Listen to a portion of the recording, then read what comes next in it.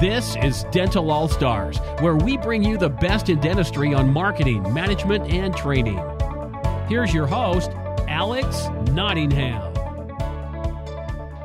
Hey everyone, it's Alex Nottingham, founder of All Star Dental Academy, and we have Larry Guzzardo, our head instructor, Eric Vickery, our case acceptance specialist, and one of our longstanding coaches. And we're picking up on, this is our third episode in a row on case acceptance. And we're really excited to be talking about this because we are launching a wonderful webinar, free training on case acceptance that I've been promoting and putting links below the videos, and depending on where you're reading, it's a blog or a video or a podcast, we're making it easy for you to get access to this great free training webinar. But I want to kind of start to go in depth in some of these subjects that we'll talk about on the webinar.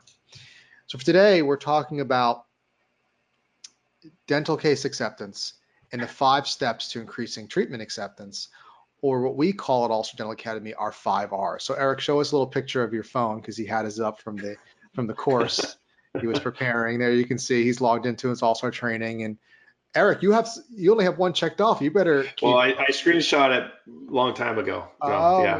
Okay. Fast You're doing your homework. Fast and okay. Yeah, there you go. That was a while ago, and I did that. You have young kids, I could tell.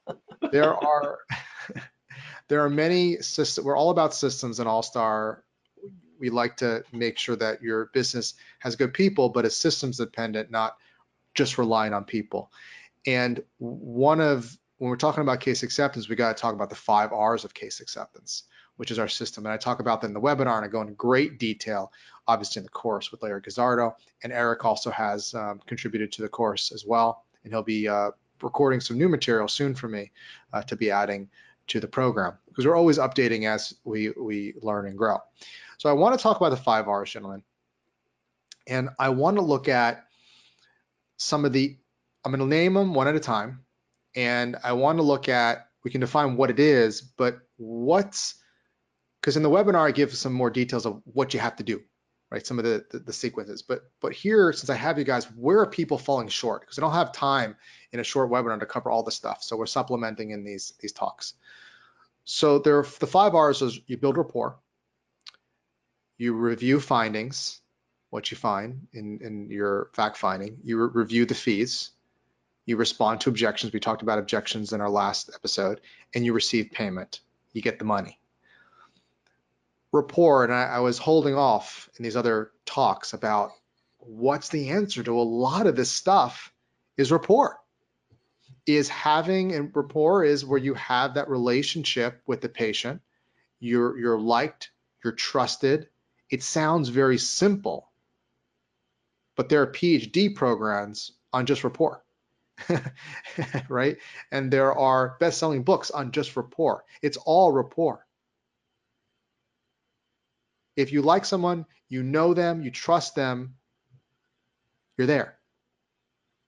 Right? If you like them. If you like them. And that's why I think sometimes we confuse being friendly with having rapport. Right. That's it's not the same. How about those Braves? Having some heat we're having.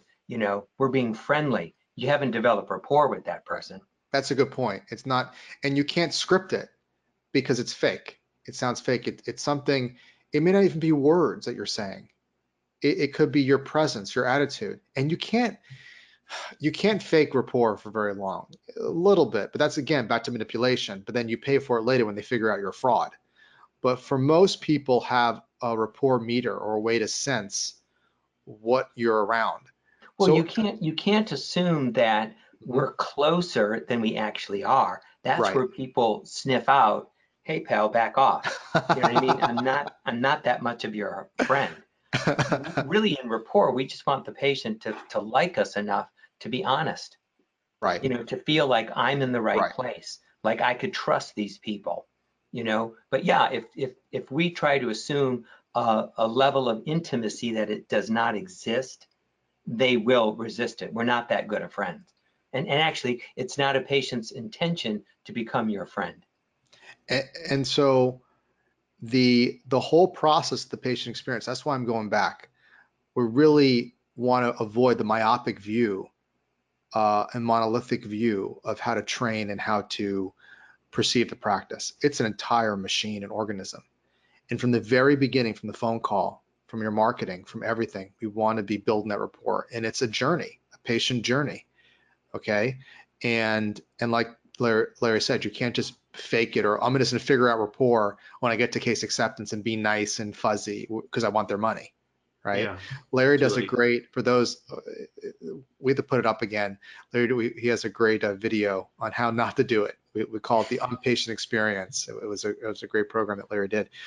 All right, so these episodes are short, so I want to get right to it. Okay, so I heard from Larry about rapport. Quickly, Eric, where does rapport break down? Because we can spend a whole series of podcasts on rapport, but I just want to go through these 5 R's and see. Eric, rapport. Okay, I don't want to offend any dentists out there, but a lot of dentists are left brain analytical, book smart. And for me, rapport is a street smart thing, and you have to bridge that gap in your brain. You got to work on this. This is something that you have to practice to improve the skill, right? You have to train and understand that rapport is a two-way street. It's not me just telling you, hey, we have rapport, just like Larry was saying, hey, the weather's great, you look great today, and so good to see you. And it's all these things that we're saying, these statements. So remember to be interested, not interesting. That's and right. You ask questions and you build the rapport through questions and hearing from them. That's how you build rapport. So if you need to take it from book smart to street smart, understand the system is ask questions. And don't fool yourself in thinking that we have rapport just because I talk to you a lot about other things. That's a good point, that are not even related to the mouth. Yeah. What now? So rapport, and again, this is a huge topic, huge. And that's why I don't want to, because once we get into it, this is going to be a 2-hour episode, and we like to keep them short and sweet and action oriented.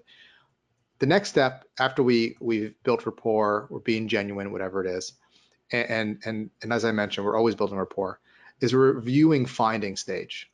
So reviewing what we found, and you were talking, Eric, about the co-diagnosis.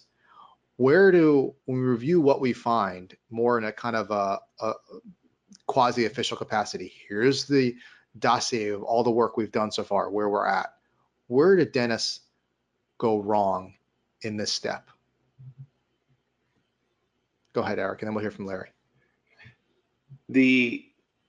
There's a safety line, right? Of like, as you're building trust and rapport.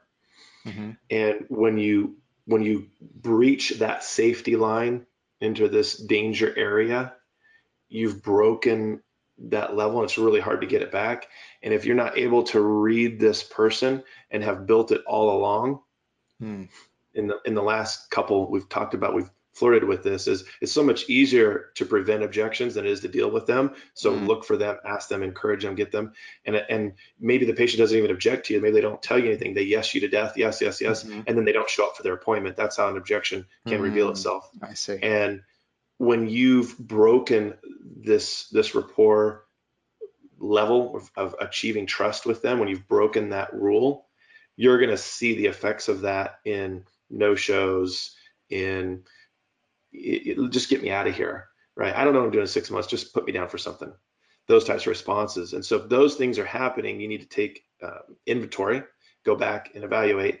And how they can show up in review of findings is they're not connected, you're talking too long, you're long-winded. Right. You spend more than 2 minutes talking about something, you've lost the person. They've especially if it's a guy, they're off into daydream. And so if you've done a good job of co-diagnosing all through along, the review of findings should be pretty direct and make sense to them. And they're not surprised. They're not in their head. Oh yeah, I remember that. Yeah, okay. Remember we talked about this tooth here, and it should just continue. And then ultimately, it's people are buying for their reasons, not your reasons. So your prelude to all of this is, you told me that this is important to you over here. That's why I'm talking to you about these problems here, because of how those are connected and how one will interfere with you achieving what you really said you wanted. So for example, I used last time, Alex, your grandfather lost his teeth and you told me you didn't want to lose your teeth as well. That's why I'm concerned about your gum disease. And you connect and that these makes sense to the recommendations you put out, they're not surprised at all. Everything ties together the story. Yes. Larry, how about you with when you review findings? What do you find is the biggest hurdle or pitfall One there? of them, and there's a lot of things, but for this podcast, I'll say the findings usually are not done in a private setting. So the patient feels comfortable asking questions and things like that. And then to go along with something that Eric said is we use a lot of jargon because we think it means that we're smarter because we use big words. And we have to remember that words that are not familiar to a patient are not friendly. And the problem with us today is when you lose them, or excuse me, when you confuse them, you lose them. And they don't come back because in our culture, people think it's perfectly acceptable to say, I don't have no idea what that guy just said.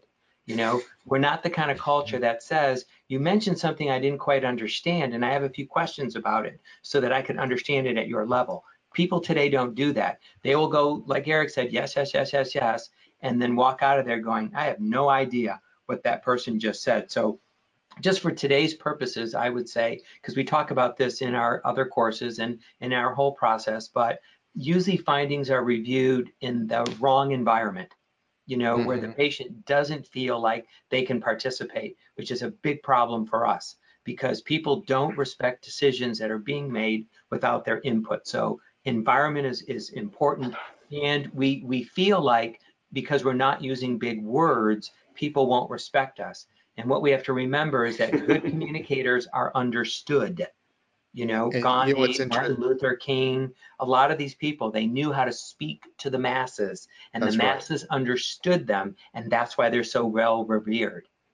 And whether you like Bill Clinton or not, he spoke very simply. But this guy was a Rhodes Scholar, brilliant. He was a genius, but he knew how to say, I feel your pain. Right. Ronald Reagan, same thing. These are really intelligent people, but they dumb it down, I guess. What's interesting? No, they just speak in a way. They speak to you in a way that you can understand. It was interesting when I was in law school. There was a movement, and there still is, which is great, to simplify the language, because too many contracts you're using words that are more than you have to. More, however, aforementioned, pursuant, therewith. Like, why? So they're like, write a simple sentence that makes sense and people understand than writing these convoluted contracts. So, okay, that's reviewing findings. Now, here's a big one. After we review the findings, we review the fees. What do you find is the biggest issue or barrier when it comes to reviewing fees that happen in this process? Go ahead, Eric. Who's start? Okay, I'll jump in. So there's so many things you could discuss here. I know we have limited time, Alex, but I want to say just what we've been flirting around with here is these terminology that we use that creates a misperception of what's in the patient's brain, and they don't ask questions. One of the worst things you could do is say, do you have any questions for me? No. The doctor leaves and they ask all the questions to the assistant or whatever, right? Is there anything I haven't made clear would be a better sort of response. But here's the thing. The reason that they would have unclarity, the reason things would be foggy in their brain is because of terminology we use, or we minimized the real problem in co-diagnosis. Promise this has to do with fees. So you have a little bit of bleeding. There's a tiny cavity in there. And then they go out to the front, and for a little bit of bleeding, it's $1,000. And for a tiny cavity, it's another $1,000. And it doesn't equate. And they're going, well, wait a second. It's not even bothering me. Why would I be spending all this money? And now your fee process and reviewing fees becomes a real complicated process when it didn't have to be in the beginning. So first of all, I'll say is watch your terminology that you're using in co-diagnosis, that it doesn't screw up your fee process and you're reviewing your fees. Fair. Yep, I think that's a good issue. And anybody who's ever been listening to me knows that the sooner you bring up fees or the idea of a budget, the easier it is for a patient to have a conversation with you. I said earlier in the other podcast, money is a genuine objection because people have reasons why they don't have money. They have money, but they might not have money right now. And it's a genuine objection, and we don't want to have to deal with it when we're expecting the patient to make a decision. We don't want them to say, well, I don't have any money for this, because now we have to backpedal and start putting pressure on the patient and all that. So I say the problem that we have with fees is that we don't bring it up early enough, and we don't look for opportunities to bring it up. My guideline is always, anytime the patient states a preference for treatment. Let's say, for instance, I'll give you a simple example. If they say, I wish my smile looked better, and you say, well, how would it look if it was better? And they say, oh, I'd get those veneers like I see those people in Hollywood get, and I'd have a porcelain all around all of my mouth. And say, well, you know what? That would be a way of making your teeth look better. Now they've stated a preference for treatment. So ask them, you know what? If you've been thinking about this, have you considered your budget as well? You know, because dentistry is always, it's never as much as people think it's going to be, or what they expected they would have to pay, because it's so much more complicated than everybody's anticipating. You know, because there's a lot of other things that go into it. So my point is don't be afraid to bring up the fees as early as possible. You might be in the initial interview with the patient before you've even started doing your exam. If you listen for an opportunity, bring it up. We think it bothers us. You know, I'm sorry, we think it bothers the patient. It doesn't.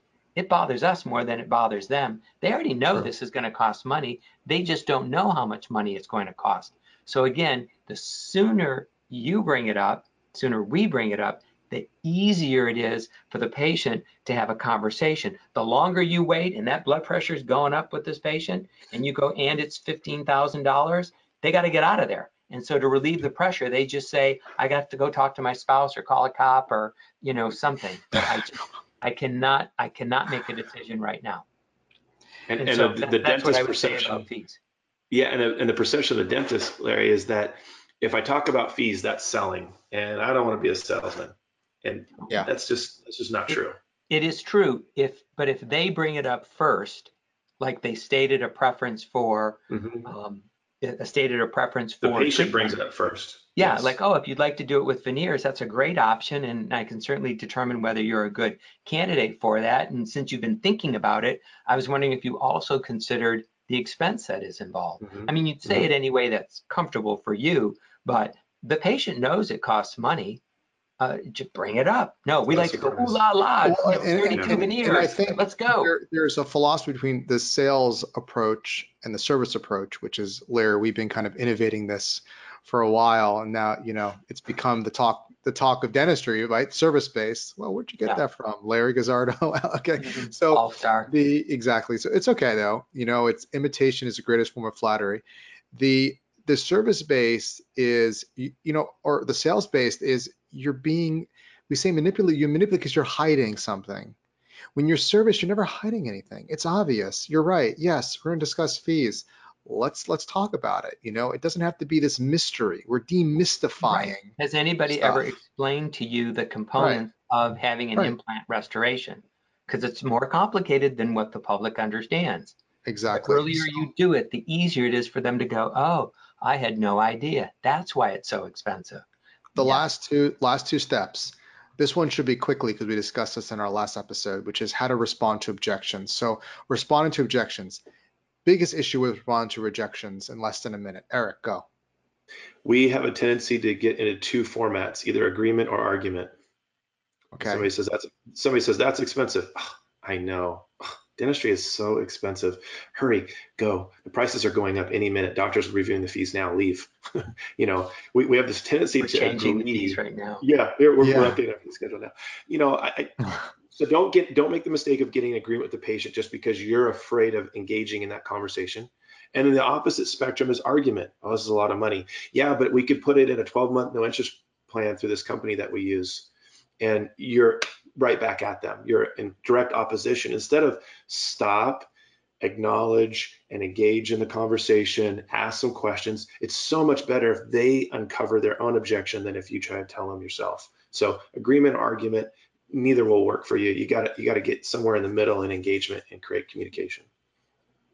How can I serve you? It's a service-based viewpoint. Larry? Yep, and I would say that you have to develop a mindset that you should expect an objection. And when you don't get an objection, there's probably one lurking behind the scenes that will come out at a time that won't be appropriate for you. It's almost like the objections are like decay. You want to get it all out, you know? Yeah, well, an objection doesn't mean no. In Right, my mind, exactly. an objection means I don't have enough information Clarity. to make a decision. It Mhm. sounds like resistance because they say, but that's going to be a lot of money, or I don't know if I'm going to have enough time. I would go back to engaging with the patient, asking more questions. Tell me about money or your budget. Tell me about your time, because I'm good at working with all of those things. You know, that's why I asked Susie to be here during this presentation so that she would be familiar with your case, because we're great at working out these things. So number one, don't fear the objection. Don't. It's just another, it's a part of the process of the patient working with you to figure out whether they should do this treatment or not. It's a part of it. So don't worry about it. Don't be afraid of it. Don't fear the objection. And last step is receiving payment. What do you find the biggest issue, quickly, minute or less, on receiving payment? Patients don't want to feel like they're the exception to a typical rule and you're trying to get one over on them. So this is how we do it with all of our patients. Just a real simple statement that will help you. And instead of, well, yours is really expensive, and the tone of voice, goes south. And so what we're going to have to do is, and then the whole process becomes, they feel this pressure, like you're trying to sell, get one over on them, the rapport is gone, all those things fall apart. Instead of, I'm so glad you and the doctor came to an agreement on getting those problems cured, right? Focus on the condition, the problems again, not the treatment so much. It sounds expensive, right? And then move into, in fact, we have great ways that we offer all of our patients, and I want to figure out one that works best for you. Yep. And so I would just follow up with, because you should have plenty of options for people to be able to pay for their treatment. And so I'm still a big fan of asking the patient, when you have an invoice like this, or you're presented with a fee like this, how do you like to pay for it? Chances are whatever their answer is going to be close to what you can already do. So give them the choice. And just say, how do you like to pay for things like that? If they need more time than the length of treatment, that's going to be our third party financing option. If they need less time than that, like if they can pay for it while they're being treated, we can do that in-house. But we teach courses on these things as well. So I would say, if we don't let them feel like they're in control of how they're paying this bill, then they're going to resist us. Excellent, gentlemen. So again, I'm going to put a link available for the case acceptance free training, is how to increase case acceptance, get patients to say yes without manipulation sales or stuff like that. So check that out if you haven't. Again, thank you everybody for coming. And until next time, go out there and be an all-star. We hope you enjoyed this episode of Dental All-Stars. Visit us online at allstardentalacademy.com.